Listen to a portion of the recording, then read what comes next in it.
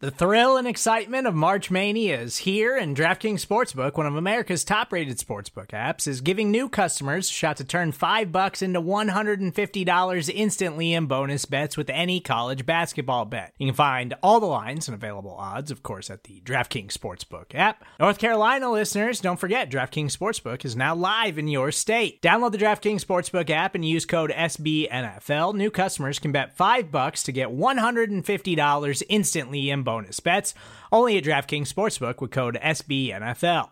The crown is yours. Gambling problem? Call 1-800-GAMBLER, or in West Virginia, visit www.1800gambler.net. In New York, call 877-8-HOPE-NY or text HOPE-NY. In Connecticut, help is available for problem gambling. Call 888-789-7777 or visit ccpg.org.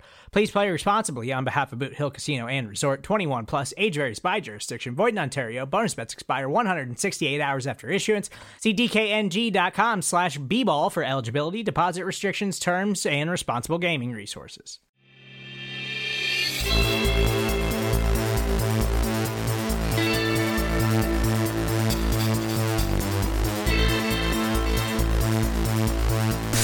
Welcome one, welcome all to the SB Nation NFL show, and thank you for joining us for our Digital Row special, which is how we're doing Radio Row in the year 2021 for obvious reasons. And if it's not clear yet what this is, allow me to explain. First off, I am your host, Michael Kist. Today we have a buffet of big guests talking about the Super Bowl, the NFL at large, and the NFL draft. You'll hear about a range of topics from a wide range of minds and specialties from around the industry. We are doing our best to recreate the atmosphere of Radio Row right here in podcast form. Let's introduce the guests from this show. First up, we have Around the NFL analyst Greg Rosenthal. Then we have former NFL player Ross Tucker, followed by Sam Monson of Pro Football Focus. His coworker Mike Renner is after him for some Senior Bowl coverage. He's going to talk some NFL draft. Then it's Warren Sharp of Sharp Football. Also, Evan Silva of Establish the Run, and former SB Nation contributor joins us in Charles McDonald from For the Win. We hope you enjoy the feast and all the unique angles these different guests brought to the table. Make sure you're subscribed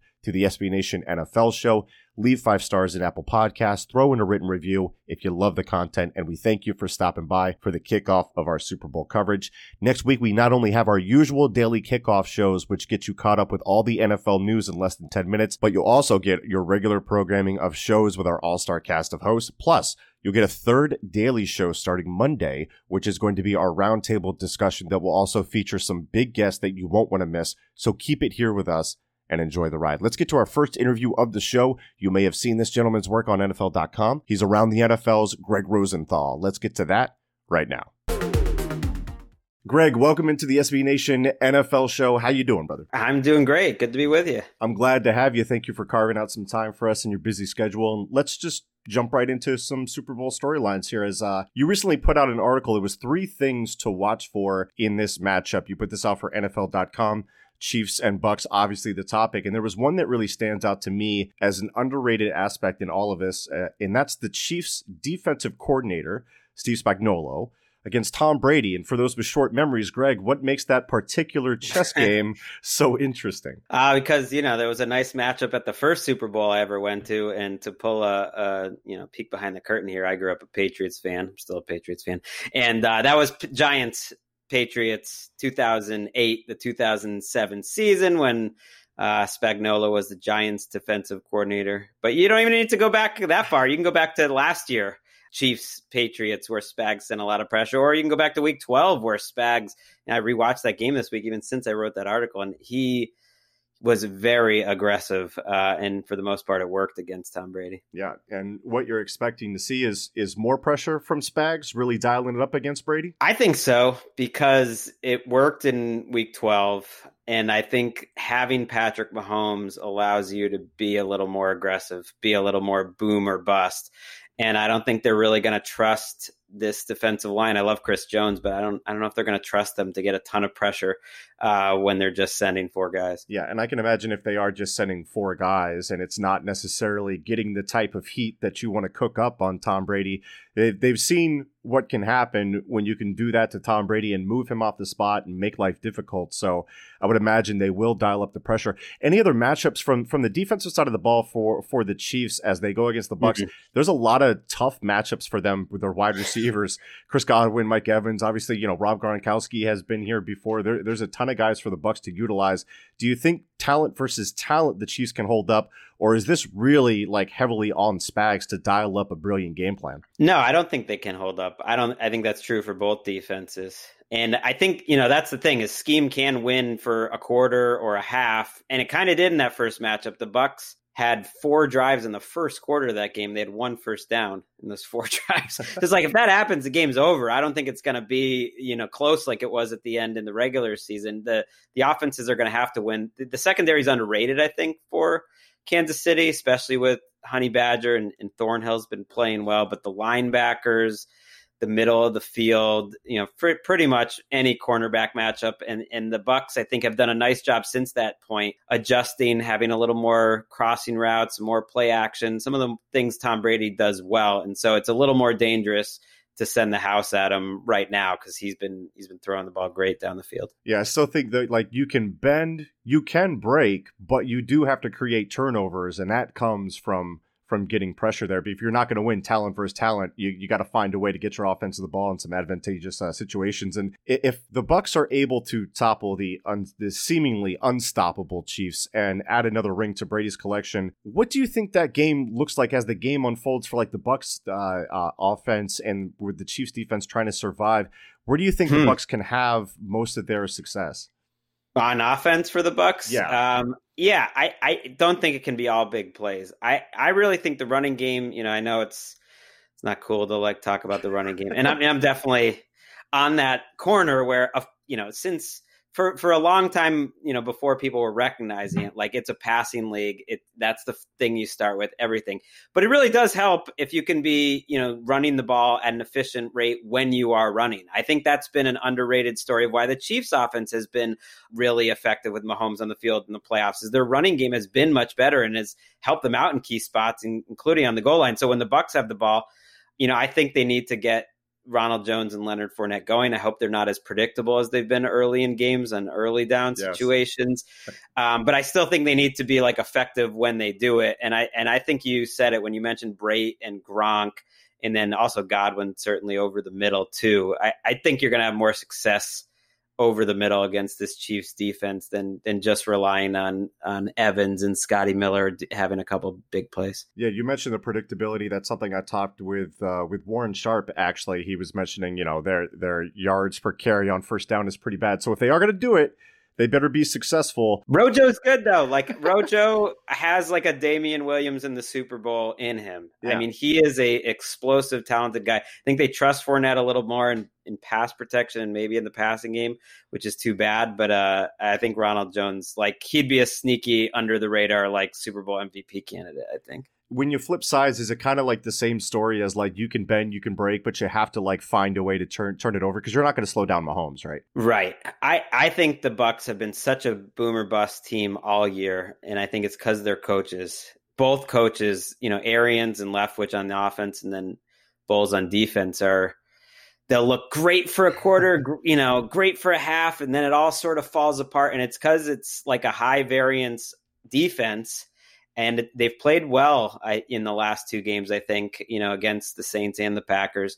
And yeah, they need to make 2 or 3 big plays. And I think if they were looking for an advantage in this game, I think they have more defensive playmakers that are capable of making those 2 or 3 plays. I don't think they're going to keep the Chiefs under 28, 30 points. But I do think Devin White or Shaq Barrett or JPP or Winfield, assuming he plays or Vita Vea, can a couple of those guys each make one amazing play to change the game? I think it's possible. Yeah, I would agree with you there. And I think, as you look at the grand picture of this year has really reinforced that quarterback is king in the NFL. And you need an elite quarterback to have the best shot at the hardware. With that in mind, looking outside of the Super Bowl, this might be an unprecedented year in quarterback movement. We all know about Deshaun Watson and Matt Stafford, but one angle that is starting to unfold before our eyes is the Jared Goff saga, as it seems that the Rams refuse to back him publicly, at least firmly, From your perspective, what's going down in Los Angeles between Les Snead, Sean McVay, and Jared Goff? I'd be surprised at this point if Goff is back. It's going to be a hard trade to make. But if you look at the cap hit, it's pretty doable if they just get a team to trade a 6th round pick or a 6th to 7th pick swap, which is basically like a contract dump. The harder part is getting anyone to take his contract, which has, I think, guarantees around $42 million over the next 2 years. And so it's a little hard to imagine, but if he knows he's not wanted there, I said it right away when they played Walford, I was like, they're benching Goff. Yeah. Like, what can you, it's like, and then there's I got a lot of pushback, not from the Rams or anything, but it's like, can you imagine Aaron Rodgers being healthy enough to be active and being the backup to John Wolford? No way. Right. Like, no way they're doing that for Russell Wilson. So that's a benching. And I think it's pretty clear they're close to done with him. Usually you kind of hide it in these comments, but I don't think Snead and McVay really hit it too much in their postseason comments. Yeah, they were like, he's the quarterback right now. Today's this date, and he's the quarterback. Like, it was here was the comment that really put it over the edge, where I was like, oh, he's gone. I didn't realize that, was when they asked Snead how tough it would be cap wise, and he said, yeah, that would be, but there's always things you can do. And I was like, man. And Troy Aikman was burying him a lot in the Fox broadcast. I'm big into reading between the lines there, because Troy Aikman's not doing that on his own. He's doing that from a conversation he had with the highest people at the Rams. Yeah, that's some excellent context there for that. Speaking of those quarterback controversies, that the Goff one was kind of like slow building, but when you kind of saw like, wow, McVay and Goff are disagreeing on the health of his thumb, and now there's this comment, there's that comment.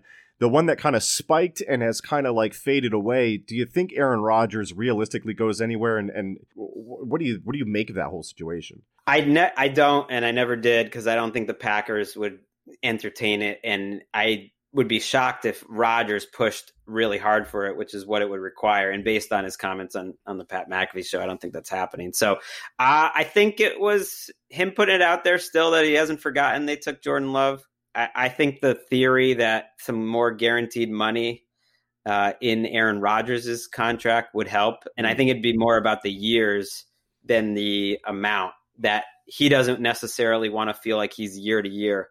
So if they gave him 2 years of guarantees, let's say, with a nice little raise, that feels like maybe that's where it's going. Because why would he want to leave anyways? They're in great position with what's around him. Yeah, a couple of years with some guaranteed money would make me happy. So I'd imagine it would make Aaron Rodgers happy as well. Right, a little extra.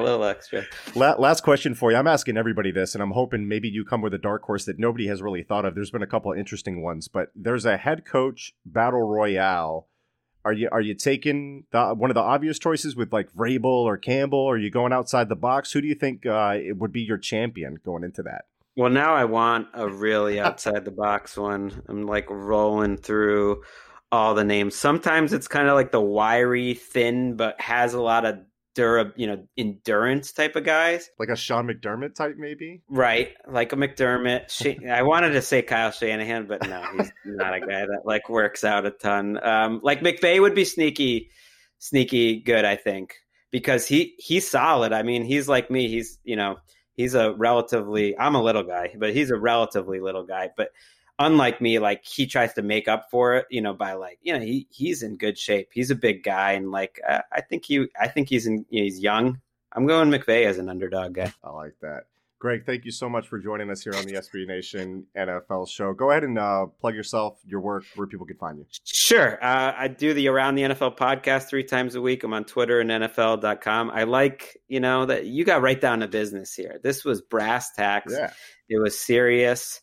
You're somewhere in Tampa getting ready for the Super Bowl. It's good. I have not been. I'm sad. I was looking forward to Tampa as a Super Bowl trip. I usually go, but as you would imagine, I'm not going this year. Yeah, it's a whole new world. It's a whole new Radio Row, which is what we're trying to recreate here. So we appreciate you stopping by, man. Thank you. Awesome. See ya. Thanks again to Greg for stopping by. Let's get to our next interview. Ross Tucker of the Ross Tucker Podcast. You may have heard him calling college football games on CBS or on the Eagles preseason broadcast. Either way, you're definitely going to hear him here. Ross, thank you for joining us here on the SB Nation NFL show. Before we get into the Super Bowl chatter here, we haven't talked face-to-face since the summer, I think. I'm always interested in what you're up to. So what's going on with Ross Tucker podcast and myfrontpagestory.com? Well, I appreciate that, man. Michael, obviously always good to be on with you on any of your programs, everything you got going on. Congratulations, by the way, with the new role there at SB Nation. That's amazing. Well deserved. You earned it. So yeah, man, we're still going daily. Ross Tucker Football Podcast, daily, 30 minutes on demand audio content from a former player. That's me, by the way. We also still do once a week Fantasy Feast podcast with Joe Dolan, the Even Money podcast with Steve Fezzik. So if you like betting or you like fantasy, we got that going. College Draft with Emery Hunt. And then Andrew Brandt does the Business of Sports podcast. And then this time of year, a buddy of mine has a business called myfrontpagestory.com. So I always beg if people like you will let me mention it because I'm trying to hook them up. And it's the greatest Valentine's Day gift of all time. So he's a writer. He had a couple other writers together. You literally, or it's $49.99, and you talk to one of these guys for 10 minutes while you're driving to Chick-fil-A or something. You tell them how great your wife is, or girlfriend, or fiance, I don't care, whatever you got. They write the most unbelievable story. It looks like it's on the cover of the newspaper. It looks like it could be on the cover of the Philadelphia Inquirer or something with a beautiful picture of her and you. And I'm just telling you the two things. Number one, when you say to your wife, hey, babe, I want to do something special for you this year, so I had a story written about you, that sounds so good. You know what I mean? Who gets a story written about somebody? You had a story written about me? What? It sounds amazing. And then when she actually reads the quotes and it's like, I never tell her enough, how much I appreciate everything she does for the family. She will cry. So anyway, she will cry. You will win. myfrontpagestory.com. Trust me, My Front Page Story. That's a heck of a sell there, Ross. I really like that. I have to check that out. Look, first Super Bowl question here right out the gate, man. I know you got to be excited because there's passing the torch and then there's this. And of course, I'm referring to Tom Brady and Patrick Mahomes, which is a storyline that's going to get beaten to death. But the stakes and excitement for this one are monumental, right? It's actually crazy. I saw someone tweet this. 100 years from now, people will debate whether or not Tom Brady or Patrick Mahomes was the greatest quarterback of all time. Now, obviously, Mahomes has a long way to go. Yeah. But, dude, he's off to a good start. I mean, his second Super Bowl in 3 years as a starter, 3 straight conference. He's 100% in conference championship games, getting to them at least. He's extremely impressive. And I don't think anybody will ever approach the ridiculous, preposterous accomplishments of Tom Brady's career. But I got to tell you, Michael, if anybody could ever do it, it's Mahomes. Think about the other, Trevor Lawrence. I don't know, man, he's going to Jacksonville. They're not, you think whoever you think of, right? It's nah, Mahomes, now the thing is that the tough part is you got to do it with a couple different groups, right? So right. He'll do it with the Tyreek Hill, Travis Kelce group, but then can he stick around 10 more years and can they get other guys like that and do it again? That's where it really gets hard. But I do think this game is significant Brady's legacy is cemented, but dude, if he wins one with the Bucs his first year after leaving the Patriots, that's just, you want to talk about legacies. Yeah. That has a lot, that makes a big difference in how we view, I believe, both Tom Brady and Bill Belichick. And look, it's a quarterback league, and one thing that we're following beyond the Super Bowl is Deshaun Watson and the Houston Texans, their story. What's your take on why things have fractured there? What might happen between them in the future? Because it certainly looks like they are headed for a divorce as it stands right now, and another team might end up with an elite quarterback that could get him into these future conversations about the Super Bowl. So it's interesting because I had Albert Breer, who I think is one of the best insiders out there, on Tuesday's Ross Tucker Football Podcast. And I said to him, what is his big issue? Because there are reports out there, Michael, that even if he gets a coach he wants, like Eric Bieniemy, right? He's still not going to be happy. And so if you go back to it, it's just been a lot of dysfunction since he's been there. Yeah. You know, there was a power struggle between Bill O'Brien and Rick Smith. Rick Smith out. They bring in Brian Gain, who O'Brien wanted. They butted heads. O'Brien gets Gain out of there.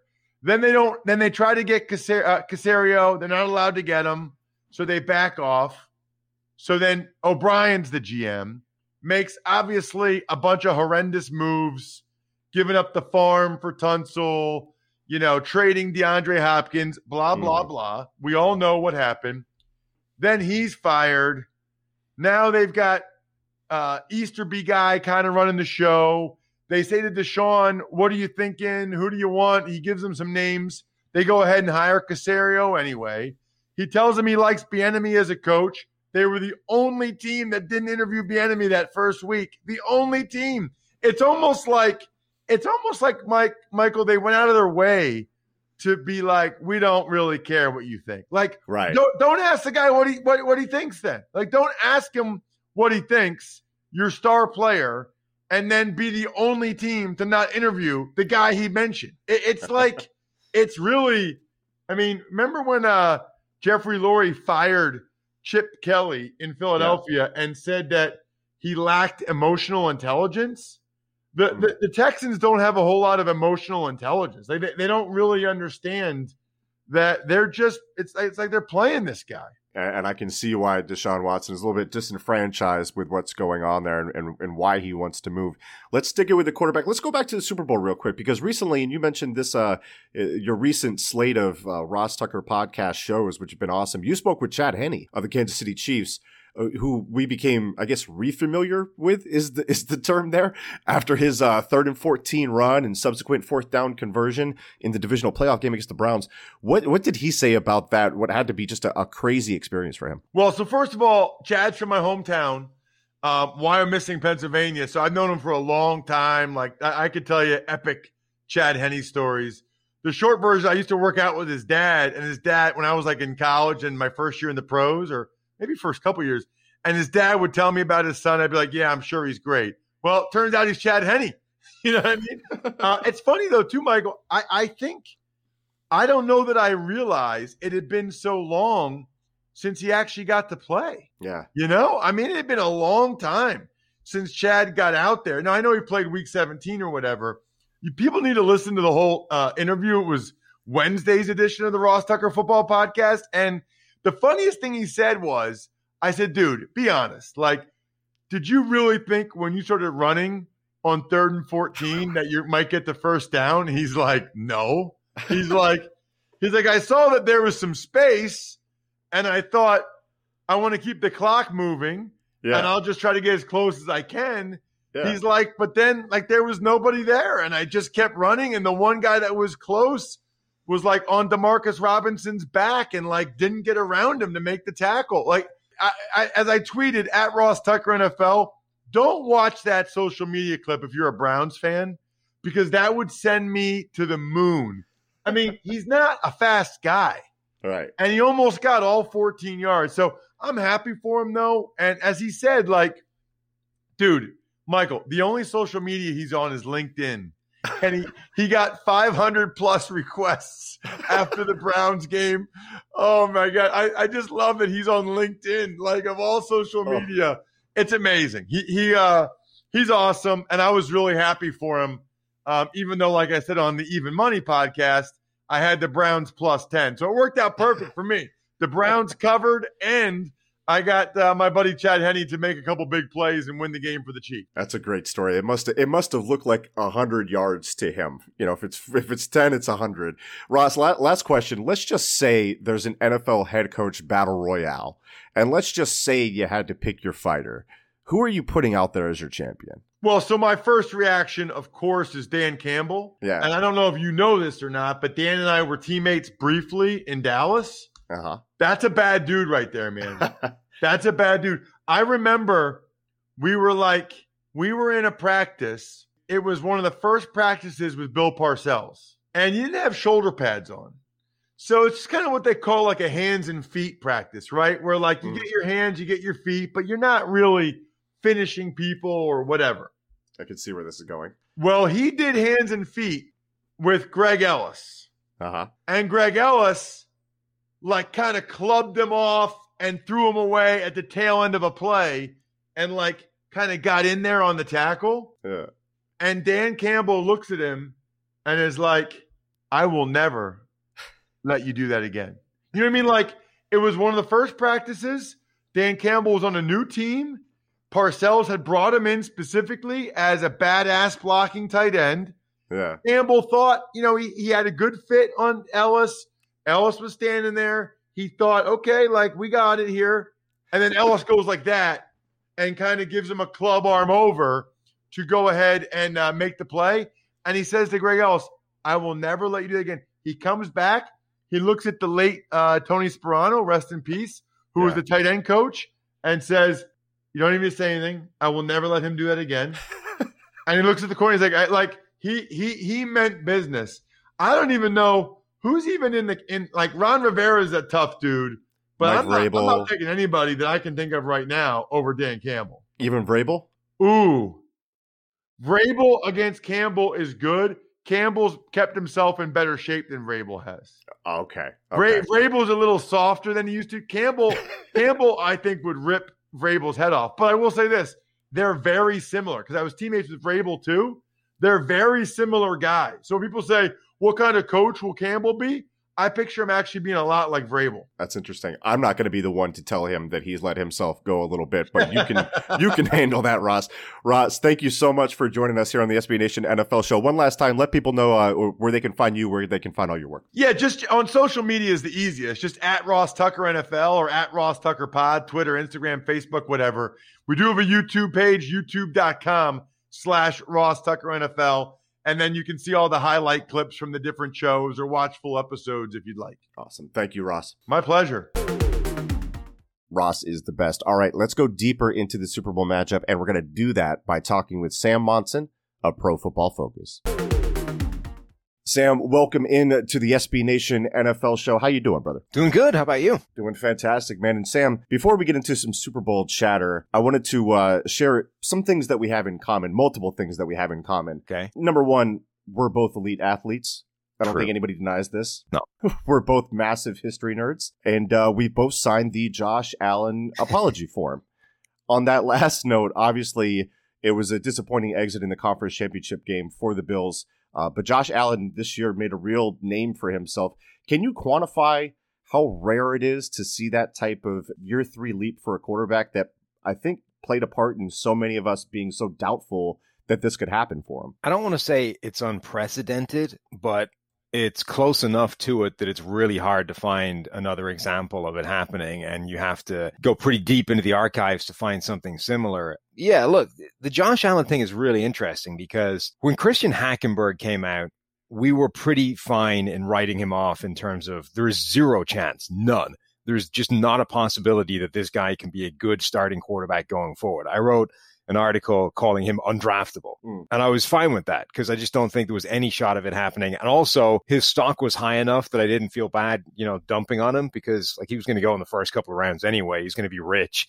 It's not my problem that he's going to crap out at that point. But the Josh Allen thing was interesting. We were really, really careful not to do that to Josh Allen because there was always a chance with him that he could figure out a way of pulling it all together. And if that happened, you were going to get what we're looking at right now. So we use these terms like I called him an IKEA quarterback, right? Where there's a box of pieces and it's all there, but somebody's got to figure out how to put it all together. And the manual may have been burned in the process. You don't have the instructions to figure this out, but the pieces are all there. That was the difference between him and a guy like Christian Hackenberg. And somehow, the Bills and Josh Allen, or the combination of everything in Buffalo, has figured out how to build whatever was in this box. You mentioned Christian Hackenberg, and I had the theory the other day that Allen Robinson is the biggest charlatan of all time because he has sold us on so many of these different quarterbacks. That the talent there for Allen, that was never the issue. The tools were just scattered all over the garage. You just needed a nice toolbox, essentially. I like to look at it the other way with Allen Robinson and say that guy, dating back to at least high school, has never never had a quarterback throwing him the ball that is even viable. Like most people, it's all right. Their NFL career has been a bit rough. You go back to college and they had a superstar throwing them. That dude had Christian Hackenberg in college.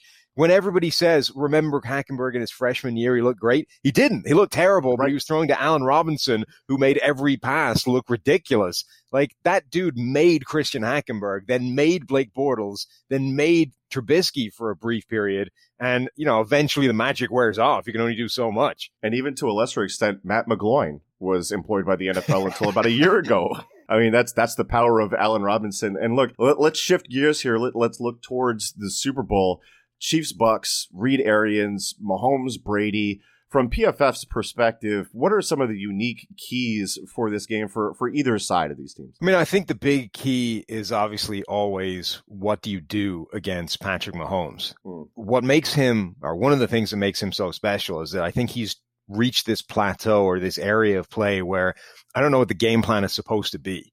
Like most quarterbacks, you at least understand what you're supposed to try and do against them. Whether or not it works or not is independent of that. They might just beat you anyway because that's what makes them great quarterbacks. But you at least understand what the game plan is supposed to be. What is the game plan to stop Mahomes? Because if you keep him in the pocket, he's got a PFF grade of like 95 from a clean pocket. He's one of the best quarterbacks in the NFL. If you just keep him in there and let him run a conventional offense. And then if you let him break contain, that's where he makes all his crazy, special, absurd plays that nobody else can make in the NFL. Like that, there's no answer to what you can do to him. Like every now and again, you find a team that does something a little weird and it slows him down for a brief period of time, but it never lasts. And you look at what the Bills did and what Mahomes did in response to that, it was quick game, if I'm not mistaken. He had a very low average intended air yard. He had a very quick average time to release. This is a guy that can go from throwing at 2.4 seconds per throw to being at 3 seconds, running around, making crazy stuff happen. And it feels like there's nothing you can do about it because even with Chad Henne in there, you're like, he could still throw it short to Travis Kelce, to Mecole Hardman, to Tyreek Hill. Like, what do you do against that? Yeah, the Bills have now played him twice this season, and I think had good game plans on both occasions to stop him, and it didn't come close to mattering. Like, the Kansas City Chiefs are just too good. What they did in the second game in the playoffs in particular was really smart, right? It's like most quarterbacks get frustrated if you force them to take 5 yards every single pass. They can't handle it. And eventually they do something dumb and they put the ball where it shouldn't be. And that's where you can get a turnover and offset a lot of that death by 1,000 paper cut stuff. The greatest quarterbacks are happy to do that. Peyton Manning, Tom Brady, those guys will take 5 yards 50 times if that's what you're going to give them. And they're happy with that. Mahomes showed this week that he can do that as well. He's obviously known for the absurd, deep down the field, behind the back, whatever it is, ridiculousness.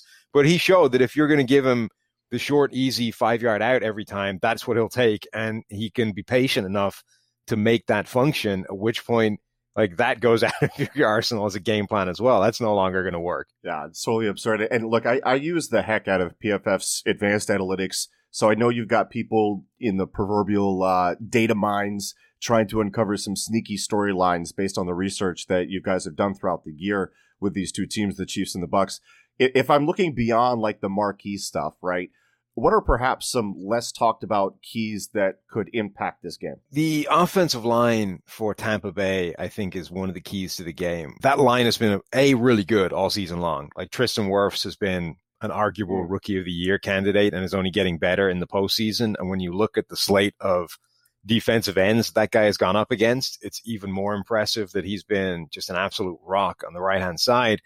And generally, the offensive line for them has been great. It's been a big reason why Tom Brady has been able to play as well as he has all season long. But when they lost Ali Marpet earlier in the season, the whole thing fell to pieces. And then they lost Alex Kappa late in the year, and it's not as bad, I think, an impact. But, right now, Aaron Stinney is starting at right guard, and he hasn't been quite as big a liability as Joe Haig was when Marpet went down, but it isn't good. And when you're facing a guy like Chris Jones in the Super Bowl, like these are the small things that can ruin a game for you when everything else is going fine and your right guard just can't hold up against the second best interior pass rusher in the NFL. Usually offensive line play, I think, is about how bad the weakest link is and how big a mismatch you can generate on one single guy. And every now and again, you get a mismatch that's big enough where that on its own can torpedo your entire game plan.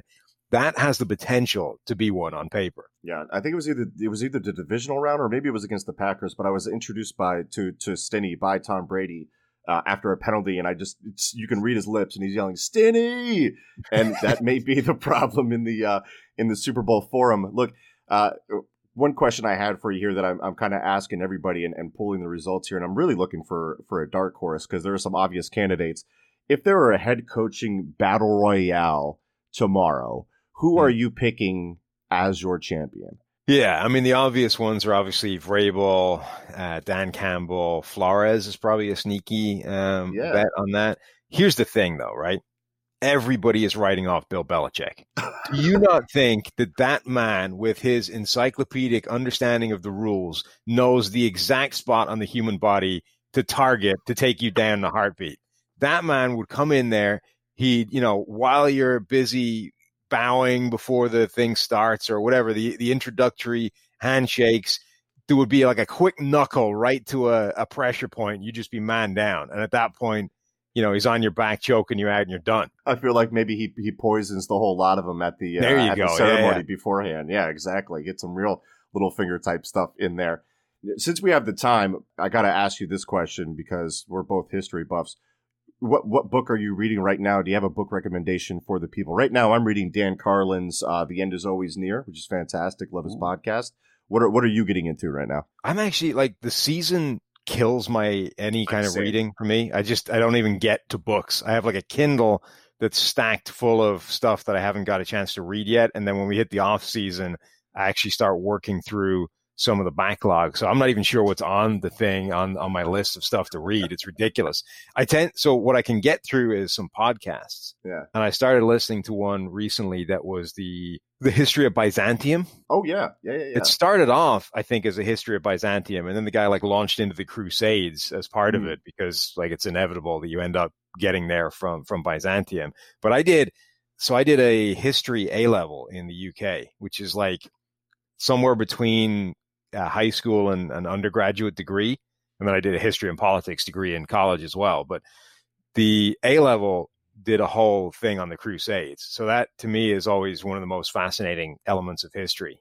There's all kinds of just absurd pieces of information about the Crusades that I'm a big fan of. That's a big blind spot for me. So I'm gonna have to get with you on that. Let me tell you my favorite anecdote about that. Right? Yeah. So the Crusade starts. It's a big. It's like a nobility thing, right? All the landed gentry are the ones that are supposed to go on this crusade and liberate Christendom from the Seljuk Turks, but they start, it's like Robin Hood, right? They start popularizing this thing, and this dude called Peter the Hermit starts to create this mass of the People's Crusade, to just all the peasants and all the people that nobody wants anywhere to go and liberate Christendom. And this guy became such a monstrous celebrity. He used to tour all the areas on a donkey, and he became such a crazy celebrity that people were trying to get any touch or piece of him that they could, to the point where they were ripping patches of hair out of his donkey. So, Peter the Hermit at some point is just wandering around Christendom on a bald donkey because he's such a fantastic celebrity. I always found that kind of funny. That's like someone trying to get Mahomes' sweaty jockstrap or something. Yeah. So just Mahomes can't walk anywhere for risk of people ripping patches out of his clothing. Sam, before we get out of here, let the listeners know where they can find you, your work, and anything special that you want to plug with what you got going on over there at PFF. Yeah, PFF.com obviously is anything I write. Myself and Steve Palazzolo host two podcasts, the PFF NFL podcast and the PFF NFL Daily, which is a short, 10-minute little bite-sized thing, 5 days a week. So find those two on wherever you get your podcasts. Thank you, Sam. I appreciate you. Anytime. We'll be right back with more from our Digital Row right after a quick break. We are back here on Digital Row, brought to you by the SB Nation NFL Show. Again, I am your host, Michael Kist. And as we continue here, we've got a double helping of PFF as their lead draft analyst, Mike Renner, joined us to talk about what he's seen from the NFL draft prospects during Senior Bowl week. Mike, welcome back to the SB Nation NFL show. The last time we spoke, we were doing a deep dive on the Ravens offense and Lamar. This time around, we're going to do something different. First off, how you doing, brother? I'm doing great. I'm sad that I can't see you in person right now like we were a year ago at this time at the Senior Bowl, but this will have to do. I miss you as well. I think that's what you were trying to say. So yes, Yeah. I miss you too, bud. And so we are going to talk about the Senior Bowl, the NFL draft. Of course, it all starts pretty much in Mobile, is the saying, at least from what I've read on the pamphlet. The game itself is tomorrow, but the practices are the main event, to be honest. Let's start with how the quarterbacks in Mobile there are performing. In previous years, like we've seen some Senior Bowl quarterbacks go pretty high. What's the stock look like this year on the top end? Yeah, there's no Baker Mayfield down there. None of these guys are going number 1 overall. None of these guys are going top 5. But I think Mac Jones could be a first rounder. And I think he's played well enough down there to convince someone that he could be a first rounder, because he's not going to look like your toolsy Trevor Lawrence. He's not going to be that guy with the big arm that wows you in that way, shape, or form. But he's going to be more like Daniel Jones. Like they are very similarly graded in my eyes, prospects coming out. Probably Mac Jones a little higher. He's a little more accurate with the football in terms of they can operate an NFL offense. Now, their ceiling might be Kirk Cousins. That might be what you end up getting in best case scenario.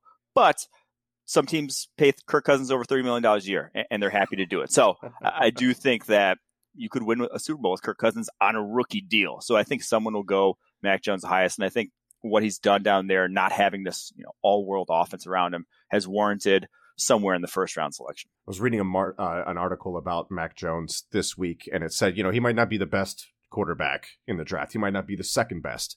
He might not be the third or the fourth best. And I was sold immediately. But yeah, it does seem like he has the highest stock of all the guys down there. So that's a guy to watch. Let's stay on the offensive side of the ball. Give me some guys that really stood out to you, regardless of position. Who are the winners, quote unquote, so far in these Senior Bowl practices? I think the biggest one is Demetric Felton, the UCLA running back. Now, it's because he's not playing running back down there. He's like running routes with the wide receivers, and he looks probably like the best, at least pure slot guy who can run that sort of route tree. And I think he can even win a little bit more than that. And if you add in the fact that he's already, he had probably 3 or 4 games this year where he had like 25 plus carries, actually carried a big workload at UCLA. I think that versatility and that receiving ability will be coveted by someone a lot higher than I thought, going into this week, how he looked. And I think the other guy who's probably a winner there, just from my previous opinion, was North Dakota State tackle Dylan Reduns. Obviously, and it really helps the Senior Bowl is probably the biggest sort of value add for guys like him, guys that didn't play any NFL competition. He didn't play a single guy who's going to sniff the NFL. Over the course of his career, and only played 1 game this past fall at North Dakota State with their season being canceled. So going up against top competition, looking like the same guy we basically saw at North Dakota State, dominant, in pass protection, all of a sudden you start to buy into the fact that his physical tools can be, a starting caliber tackle in the NFL. What do you think their range is as far as where they're selected? So I think Felton's probably worked his way into someone will take a shot in like the 3rd round on him. Okay. Or somewhere early 4th. And I think Reduns might sneak into the 1st. I think he could go back into the 1st. It's a deep tackle class.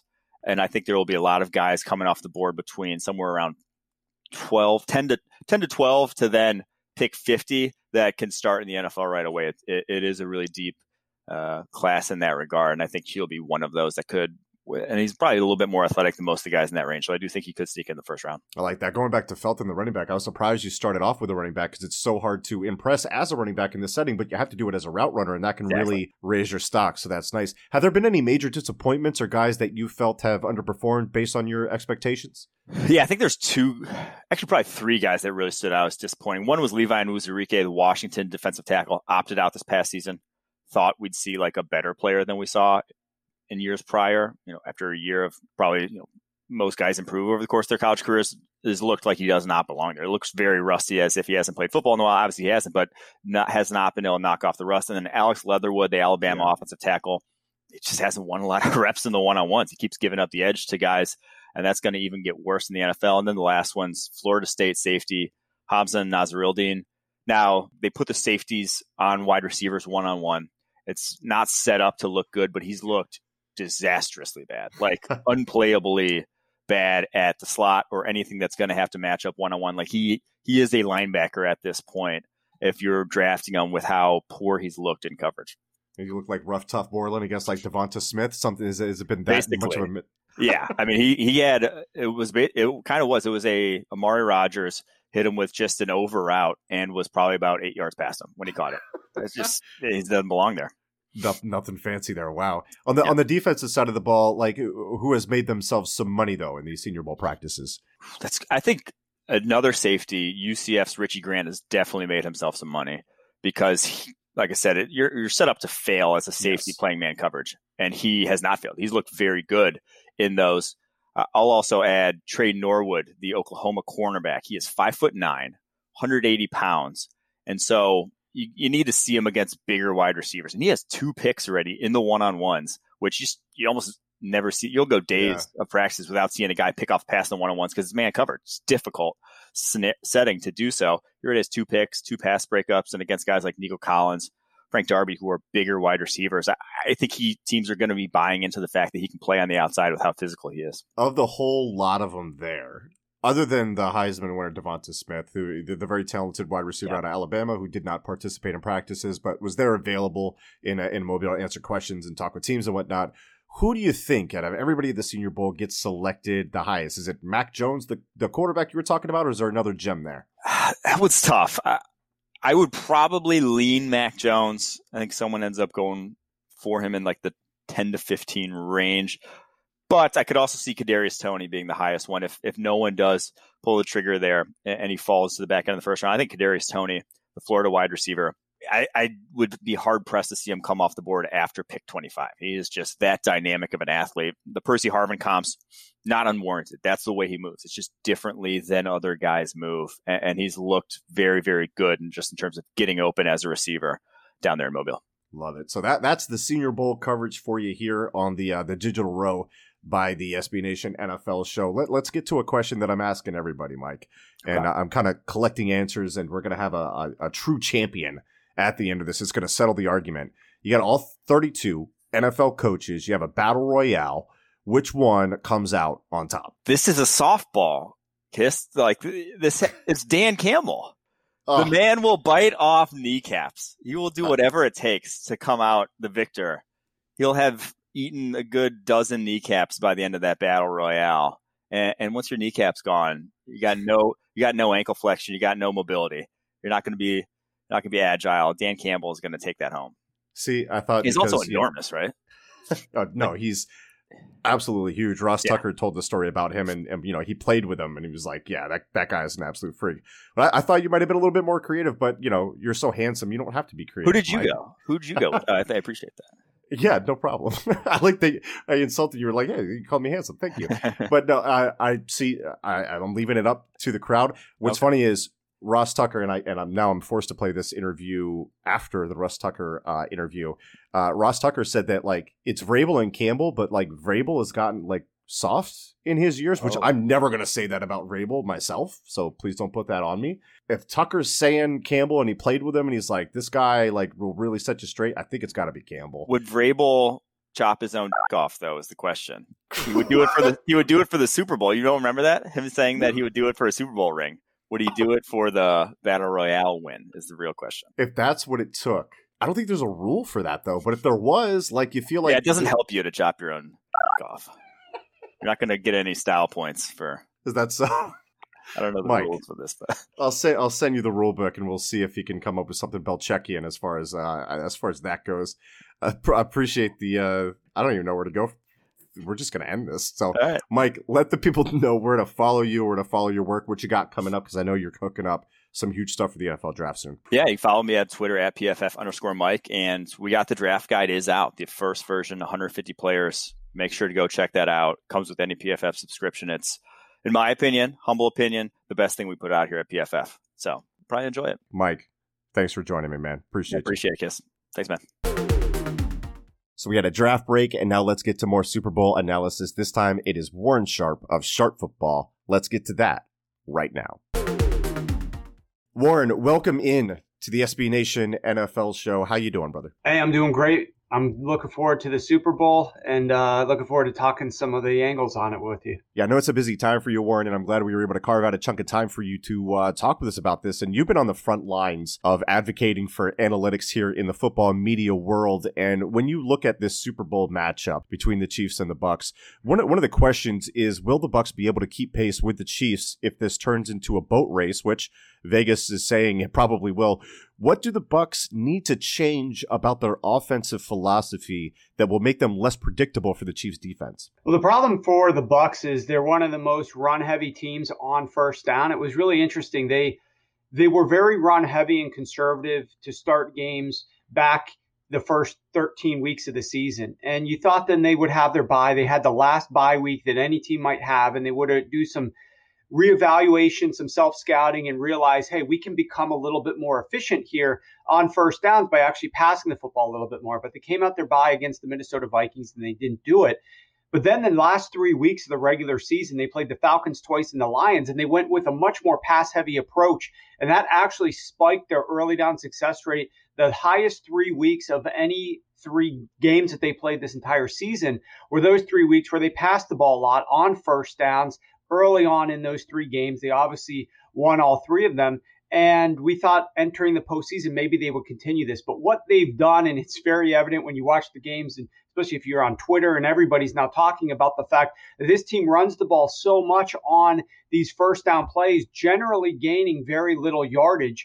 In terms of against the Packers last week, for instance, in the first quarter, they had 6 first downs. They ran the ball on 5 of those 6 and gained just 2.2 yards per carry. It's setting them up in these situations where they absolutely have to pass the ball on second and third down. Now, I'm never going to advocate don't put the ball out in Tom Brady's hands. So I like the fact that they're passing the football. The problem is the only time that you lose leverage as an offense with the current rules construct and the way teams are playing games and calling games is by being predictable. And that's exactly what they're being when they run the ball so much on first and pass the ball at an 80% clip on second and third downs in the first 3 quarters of games. That's far and above the NFL average of 67%. It's also far and above any other team in the NFL. The next closest team was the Jacksonville Jaguars down at 74%. So this is just far too predictable of an offense right now. And where that's going to get them in trouble in the Super Bowl is on third downs, because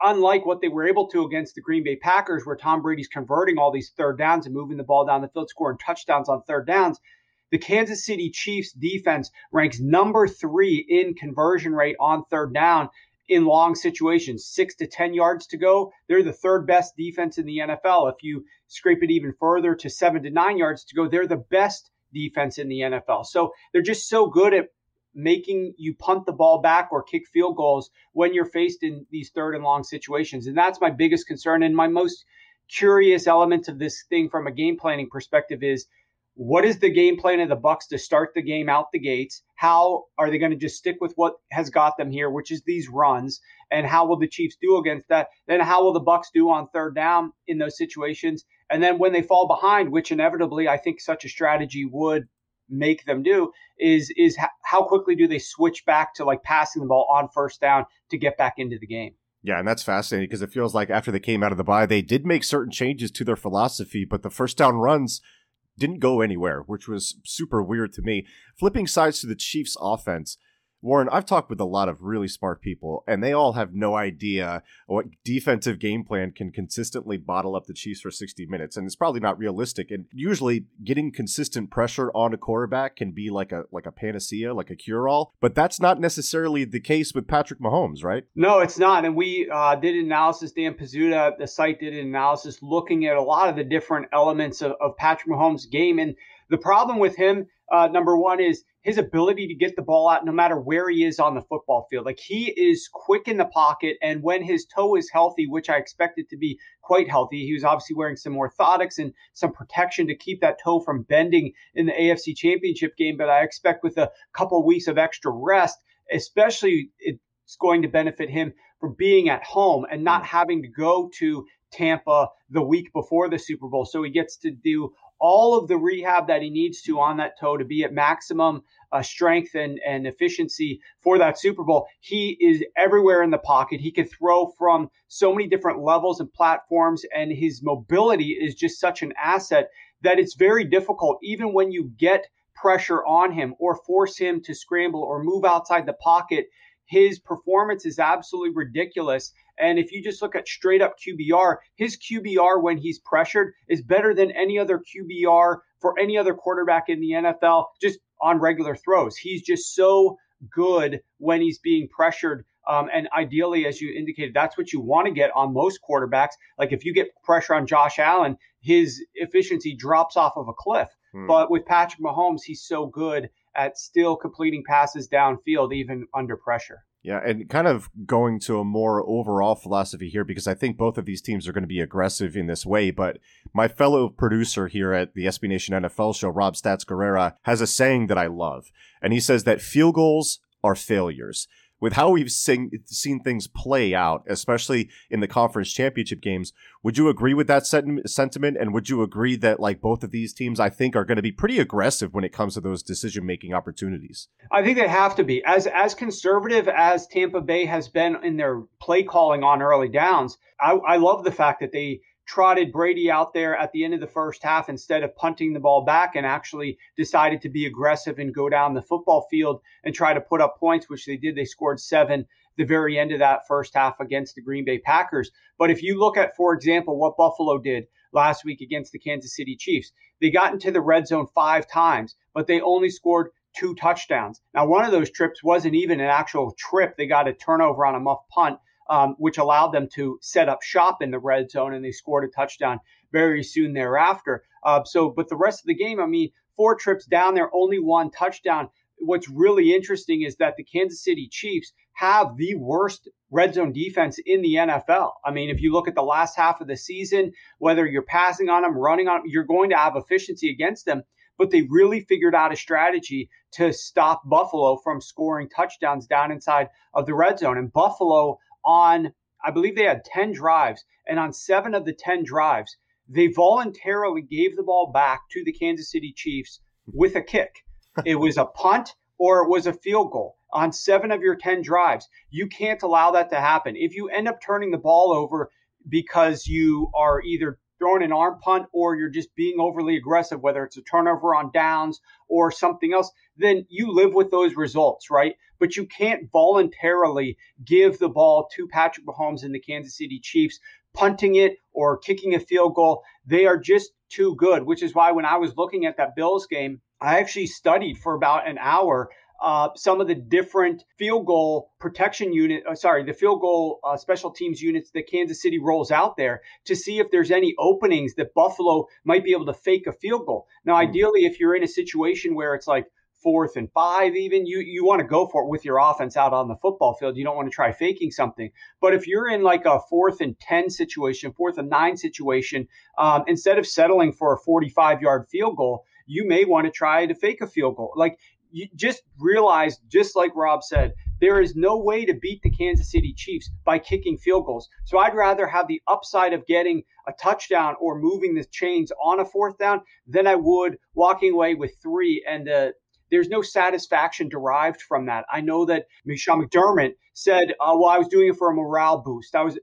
There is no morale boost. The morale boost is getting 7 points there and showing your team we are here to be aggressive. We aren't settling for anything. And that's exactly, your Eagles were doing that a ton back when they won the Super Bowl. And that's exactly what has to happen here against an offense like the Kansas City Chiefs. So I hope we see a lot of passing, especially on early downs. I hope we see no field goals. I don't want to see any kicks. And moving on from the Super Bowl, a question that I've been asking everybody. But if there's a head coaching battle royale, who is your champion? And dark horse candidates are more than welcome, because I think the popular answers right now, Mike Vrabel, Dan Campbell. Somebody mentioned Brian Flores is like, I wouldn't want to mess with that guy. You saw him charging across the field. Who is your champion in the head coaching battle royale? Oh, man. Yeah, I think Dan Campbell has vaulted to the top of that list just because of his mentality. His kneecap comments, like you can tell deep down inside, you're carrying him out of that ring, on a stretcher. He's not leaving voluntarily. Having talk to Arthur Smith. He's a big dude. Arthur Smith is a big guy, so he's an imposing figure. But I don't believe he would have the gumption and kind of like the internal fortitude to tangle too successfully with a guy like Dan Campbell, who's just never leaving unless he's KO'd. So yeah. I unfortunately don't have too creative an answer for you, but that's who I would go with. I mean, it looks like he's going to be the clubhouse leader at the end of the day, so I can't begrudge you for having that answer. Warren, I thank you for joining us here on the SB Nation NFL show. Before you get out of here, man, plug away. Where can people find you? Where can people find your work? All that good stuff. SharpFootballAnalysis.com is where we have a lot of great NFL analysis breaking down the Super Bowl, as well as in the off season. I'll be publishing a book that I spent about 4 months writing.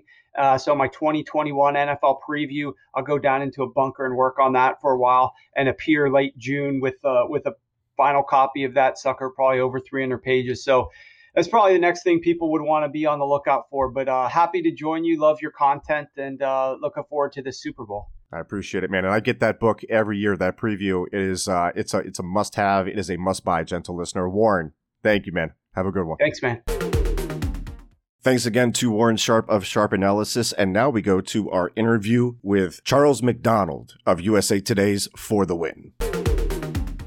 Charles, it's good to welcome a SB Nation alum here on the SB Nation NFL show. How you doing, brother? I'm doing good. It feels good to come back to the old stomping grounds. I love seeing what you guys have done with the place, so I'm happy for you guys. I appreciate that, man. And let's get into it, man. And just scrolling your timeline here, we're going to talk Super Bowl, but I need to take a sidebar for this. It is not hard to tell that you are very invested in the tragic comedy that is the Deshaun Watson saga, which seems like the most avoidable thing ever, and yet the Houston Texans have found a way to bungle the whole thing. Thoughts? I don't get it. And I tweeted one thing a couple weeks ago where it's like, can you imagine if you turned on Madden story mode and you're playing through your first season right and you're balling, and all of a sudden the owner is like, actually, it seems like you and the preacher here that works here have been butting heads a little bit. Like, okay, so what? So what? Kick him out of here then. Like, you have a 25-year-old quarterback who is like literally the only redeeming quality of the Texans last year. And like one other thing about the Deshaun Watson thing is like, do you know how hard it is to go 4-12 and he's playing like on that level? Like he was top five. Yeah, easy. Right, like top five. Ball in every game. And like they went 4-12. And it's just amazing to me that you could mess up a situation this bad where like I can't think of another time that a quarterback this young and this good. Well, first of all, it's hard to find quarterbacks that are this good at this age. It is on his way out the door after he signed an extension. Like the path that you have to take to that is so like if I just talk to you now without any knowledge of what happened over the past year and a half or so, and I told you today, look at these stats. This player is on the trade block. You would well, what the hell happened? Right. And I mean, it's a story where the players don't like the preacher guy, but Cal McNair seems to have the same views as him, so they're all on the same page with that. And now you're going to lose like the only redeeming part of your franchise. And like, yeah, you're going to get a ton of first round picks back from him, but you have to trade away the hardest thing to find in the sport, an elite young quarterback. And you got a Chaplin doing it, or is it a charlatan? Because it's crazy his rise to power, how much influence he has. And you know, I've covered the Eagles for years, and it seems like Howie Roseman is kind of like that same room, like that back room political wheeler and dealer. But like Howie Roseman at least has a Super Bowl on the resume. Mm-hmm. What has this guy done? Right. And who is this guy going to come in and tell like DeAndre Hopkins and J.J. Watt and Deshaun Watson? Like, who are you, dude? Right. Get out of here. And you got Andre Johnson saying like, you better listen to when, you know, I mean, come on. Right. And the funny thing about the Andre Johnson stuff was like, he hadn't sent a non like sponsored tweet in like almost 3 years. And He just pops up out of nowhere and says, yo, Jack Easterby's got to go. And I think that he obviously knows a lot because outside of being a Texans legend, he was working with them at some point last season. I think it went left somewhere, and I'm guessing it had something to do with that. If he felt heavy enough that he needs to speak out because he didn't say anything ever, so it's bad. And I think people need to understand like this is a historical level of incompetence that we're witnessing. Like bask in it, because you're not going to see this ever again, probably. Not only to be moving on from Monson, but to have a roster so bad that you go 4-12 is bad enough, and then you move to this. Which team should make the biggest push for Deshaun's services for your entertainment value, for you to be able to root for a team and support them? What situation would Deshaun go to, and you'd be like, oh yeah, I'm all in on this? Miami. I mean, ooh. And this is not a slight on Tua, because I think he's going to be fine, but I don't see him ever being as good as like Deshaun Watson. And Right. like, I think Tua had his moments here, but like, we all remember Deshaun's rookie year. For the 8 games he played, he's throwing like touchdowns on over 10% of his passes. Obviously, like, no one's able to sustain that year after year after year, but like, we knew he was a dude like right away. Like, he only had like 1 or 2 bad games his entire rookie year, and then he's going to Seattle and torching the Legion of Boom in a shootout versus Russell Wilson. Yes. And like, I don't know if Tua is going to get to that level, but I know Deshaun's there right now. And if I'm the Dolphins, like we're in a period where you can only trade, the next 3 first-round picks. Well, Dolphins have 4 because they got 2 this year and then 1 the following year. So if I'm the Dolphins and the Jets, I'm already in a better spot than most teams, because I can offer you 4 first-round picks instead of 3. And I think that we've all kind of agreed to the point that 3 first-round picks is where you're gonna have to start to make this trade. And I think the Dolphins, that's a fantastic spot for them, because they have a lot of great things going on with that organization. Brian Flores is excellent. You add Watson to that mix, now you're cooking with something. Let's shift our focus to the Super Bowl here. And with what I've noticed, you have been playing a lot of Madden lately. Congrats on the new PS5, by the way. Thanks. If you're playing against the Chiefs on all Madden, you've got the sliders turned all the way up. What strategies are you using in Madden on the defensive side of the ball to slow down this offense? Look, I'm going to go back to my bread and butter defensive play. It's the double A-gap nickel mid-blitz, where it's just like the Rex Ryan special. 6 guys on the line scrimmage, all 6 will come in. We're playing man coverage on the back, because if I'm in a position where, look, I'm already playing Patrick Mahomes and the Chiefs, and to be honest with you, when I play franchise mode games, and I see the Chiefs coming up on the schedule, I just sim it, because I know I'm going to rage and just get upset at how hard they cheat. So I just sim those games anyway. So I would just be like, look, we're going to play balls to the wall. We're going to blitz the hell out of you. And hopefully we can get you onto the ground before you can make a big play happen, because I know we're not going to stop by ourselves. So I guess you got to force the action there a little bit, but I think that's your only chance of winning. So that double mug, nickel, little sugar there, or just sim it. Just sim it, Bucks. Or just sim it.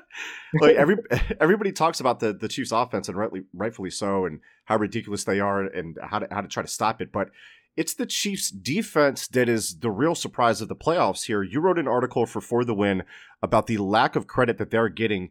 Care to elaborate on that? Well, I mean, it makes sense that they're not getting a lot of credit, because, I mean, I was talking about it actually with my colleague Stephen Reeves earlier today. Like, this might be, at least in what I can remember, like the greatest 3-year stretch of offensive football that we've seen. I mean, I can't think of anything that compares to it. It's like, it makes sense that no one's talking about the Chiefs defense, but like, they got some dudes on that side of the ball. I mean, outside of Chris Jones and Frank Clark when he's playing well in spurts, like that secondary is pretty underheralded. I mean, I thought what was so impressive last week was, Juan Thornhill, he's coming back from injury during the regular season. He's not at his full capacity yet. And last week, I think you saw it start to click for him when he almost had that interception on the wheel route versus Josh Allen, which was crazy play.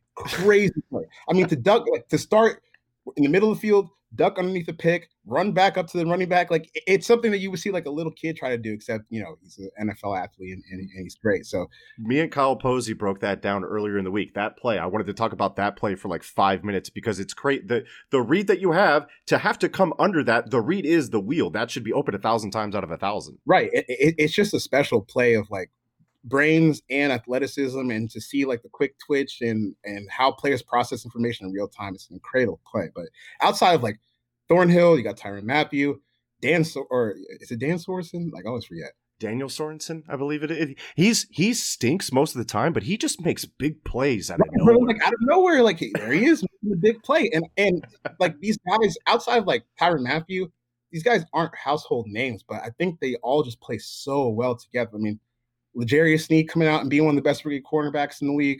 Yep. Even got a little Brashad Breeland come back over the past couple of weeks. I mean, this defense is playing really well. And I think that secondary and Steve Spagnuolo deserve a lot of credit because the defensive line outside of Chris Jones and Derek Nandi run snaps aren't really that impressive. It's not like he's being propped up by like an elite 4-man rush. You know what I mean? Like Spags has got to do a lot there, and he's had success against Brady in the past. So I think that's definitely a matchup to really watch for.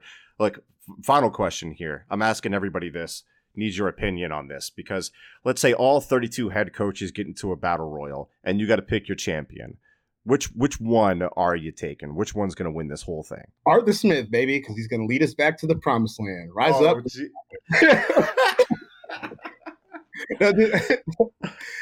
It's so funny. Like I was watching those videos when he was about to go through like his press conference and stuff last week, and I was like, man, I would love to know what this dude said in the interview because he has no charisma.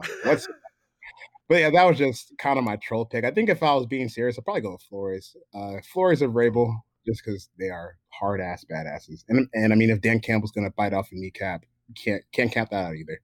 Yeah, I like that. When Flores was charging across the field, like that put the fear of God in me through video. So I'm not messing with the guy. So I like that pick. Charles, it was great having you back here on the SB Nation NFL show. Before you leave, man, plug away. Plug where people could find you, your work, anything you're particularly proud of, man. Go crazy. You can find me on Twitter at 4verts. You can follow the work that me and my colleague Stephen Ruiz do at For the Win on Twitter. We have already started working on like all our Super Bowl coverage next week. It's going to be pretty comprehensive and deep with stats and film and all that jazz. So definitely check that out next week. We have a podcast up there called The Counter, and I still do Setting the Edge with Justice Mosqueda. Do you? Like once in a blue moon every now and then. It's so funny. Like we'll text like, "Yo, you want to do the pod?" Yeah, sure. And then we just don't respond to each other. Based on that history, I was surprised that you were the one to reach out to me 15 minutes before the recording because I thought I was going to have to be the one to remind you. Well, I did forget, and I was like, "There's something I'm supposed to be doing." And then I was like, "Okay, that's what it was." Well, I appreciate you making it, man. Thanks. Yep. And last but not least, we have Evan Silva of EstablishTheRun.com. Evan, welcome into the SB Nation NFL show. It's been too long since we last spoke, man. How you doing, brother? Michael, I'm doing very, very well. Pretty much took a vacation for the last month, kind of clear my head after the regular season, the first couple of playoff rounds, and I'm feeling good. I'm feeling like pretty well rested and ready to jump back in it and talk about the Super Bowl and get ready for what's going to be a really busy off season, especially at the quarterback position. I mean, there could be an incredible amount of movement at the most valuable position in pro sports. Yeah, it's going wild at the quarterback position. And when I reached out to you to come on here and do this, you had mentioned that you had been doing some things and you had been a little bit busy in your personal life. One of those reasons for that was that you went to the conference championship game between the Chiefs and the Bills, which in this world that we're living in, what kind of experience was that like? Yeah, I didn't totally know what to expect going in, from the tailgate at the beginning to how the game would be to, hey, if you wanted to go get a beer, what would it be like? And it wasn't that different from normal, I don't think, except that when you were in the game, I mean, it was only at 1/5 capacity, 20%, which, I mean, it was really nice. So if you did want to go get a beer, it was, pretty easy to go get a beer. It sounds like all the bad things about a game, the parking, the traffic, exactly. The wait lines, the bathrooms, all that just gets a little bit easier, right? Way easier. I mean, it's just, it was super efficient. Anything that you wanted to do, you could do it efficiently, which is never the case at a full capacity game. But it was interesting. The first person that we saw as we walked in the gates was Josh Hawley, the senator from Missouri, who controversial at best and an insurrectionist at worst. And we won't get into the politics of everything, but that was interesting to see Josh Hawley standing there as we walked in and started to make our way to our seats, And as we started to get settled in, and we were up pretty high, but we were like right on the 50-yard line. So we had, a pretty good, relatively good vision of the game, but also a very good vision of Arrowhead Stadium, which I had not been to since I was, in my single digits. And I went with my uncle. But you could look at, just the whole bowl, and it was the turnout for the Bills fans was really, really impressive. The seats, I think almost all the seats at Arrowhead Stadium are red. The vast majority of Bills fans were wearing blue. Yeah. And so they really stuck out. And it was very, I mean, it was almost 50-50. And that's really, I found that really impressive. And as we encountered, I was in a little pod of, I think, 4 people. But as we encountered the Bills fans, I mean, they were super cool. You know, that the Chiefs fans were a little bit I would say the normal encounter would be that the Chiefs fans were like a little bit aggressive, and then the Bills fans would counter with a little bit of aggressiveness of their own. But they would also be like, hey, you know, we have obviously, you know, immense respect for, you know, your team, and if we lose this game, we want you to go beat, you know, the NFC team. You know, they were respectful as people that, you know, were rooting for their team, obviously really aggressively, and they got out to that early lead and they got a little cocky, but you know, then they kind of shut up the rest of the way. But it was an amazing experience. You know, it was the first really meaningful NFL game that I had been to in a long time, because I'm usually just working on Sundays. When I was working at Roto World, you know, there was no way I could go to a game. I mean, that was not a possibility, because you have to essentially monitor like every single game, and it would have set me back like so far in the week. Yeah. The last truly meaningful NFL game that I had been to was a game where NBC Sports sent me to go cover it.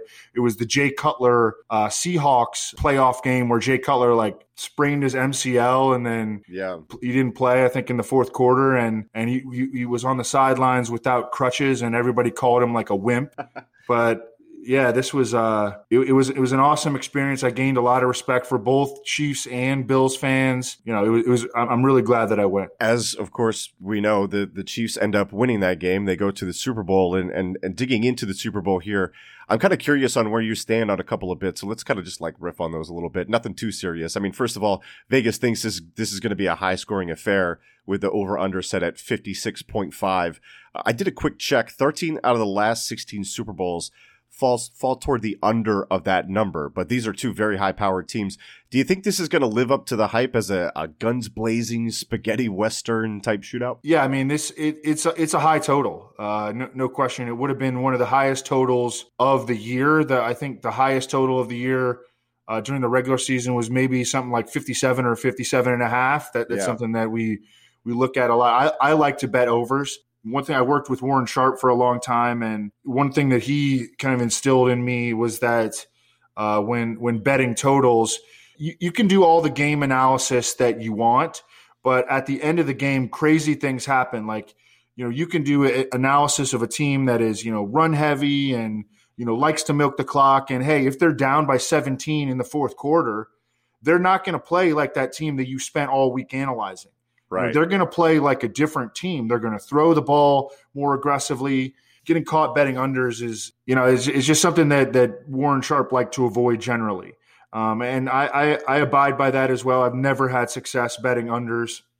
This is a high total. The biggest concern that pops off the sheet to me right now is the offensive tackle situation for Kansas City, because Eric Fisher obviously tore his Achilles in the AFC Championship game, and Mitchell Schwartz, I mean, I haven't heard about his chances of returning in a positive light in months. Yeah. You know, and how are they going to be able to deal with those outside pass rushers and Jason Pierre-Paul and Shaq Barrett? And, you know, they've got and the Buccaneers have some linebackers that are really good at rushing the passer, and Todd Bowles' defense blitzed at like a top 5 rate during the regular season. I know you're not supposed to blitz Patrick Mahomes, but, you know, when he's without his 2 starting offensive tackles, you know, I mean, I think Todd Bowles is going to do what he does. It's a lot of points. Yeah. And, you know, that's the decision that people are going to have to make. I hope it hits the over, because that's obviously going to be a lot more fun. Here's a fun one for you. Evan, I recently came into a large sum of money. Perhaps I've been playing on the stock market, maybe doing some GameStop things, or whatever the case may be. I've decided to risk it all on the Fat Man TD prop, which means I need to know if an offensive lineman will score a touchdown in this game. Yes is at plus 2,000. No is at minus 10,000. My future and likely my marriage depend on this, Evan. Should I risk it all on yes? Well, it sounds like the means of you coming into this large sum of money, just based on the fact that you're considering this bet at all, it sounds like you got very, very lucky. And this was not a skill based acquisition. I think that you completely obviously bypassed this bet, but possibly Tristan Wirfs, maybe scoring a touchdown. That would be fun. Super Bowl MVP Tristan Wirfs. By the way, if you're picking an MVP, like are you sticking with Patrick Mahomes and a Tom Brady type pick at plus 100, plus 210? Or are you reaching in the bag for a sleeper maybe? I think recency bias may be affecting me. I was big on Damian Williams at like 25-1 to win MVP last year. And I mean, he could not have done more, and he still didn't win it. And Mahomes played like crap for like legit 3 quarters. Yep. And I was like, man, I got a real shot here. I mean, Damian Williams, not only was he good in the receiving and running game, but he like had some amazing blitz pickups in the game. And I mean, he legit could not have done anything more to put himself there, but still Mahomes wound up getting it. I almost want to say it's like a sucker bet to not pick one of the quarterbacks. Right. I would agree with that. I would agree it's a sucker bet. That's a good bring up about last year, because I thought like if there was going to be a year where it was going to be somebody else, I thought that should have been one of them. So I definitely understand you avoiding that one. Listen, I've been asking everybody this same question, and I'm wondering if you have the same type of, like, there's a clubhouse leader in this, but if there's a battle royale between all 32 head coaches in the NFL, like, are you going with the obvious choice, which is like one of Mike Vrabel, maybe Dan Campbell, or some others contenders, working their way in? Who do you think comes out on top? Who are you picking as your champion? Yeah, I think that, if you were to do like a tiering system, definitely like Dan Campbell, Vrabel would be in there. I think Brian Flores could absolutely throw down, and he's still relatively young. I feel like Mike Tomlin, Mike Tomlin's kind of getting old. I think that in his prime, he could have been there. I think same thing with Ron Rivera. There was probably a time where Ron Rivera would be like the 1 seed. Yeah, I feel like in this. But then there are some dudes who I think could like scrap and be, kind of sneaky. Like I think Sean McVay. I mean, he's just in real good shape, and I mean, I don't know what kind of shape Vrabel's in. I know he's big, but I've heard whispers. What are the whispers on Mike Vrabel? Oh, well, Ross Tucker said that he kind of gotten a little soft in his years. Which, Mike, if you're listening, I'm not saying that. I would never say that about you. I think the clubhouse leader right now, Dan Campbell, I think that's the pick for everybody, especially after that crazy press conference that he had. Yeah.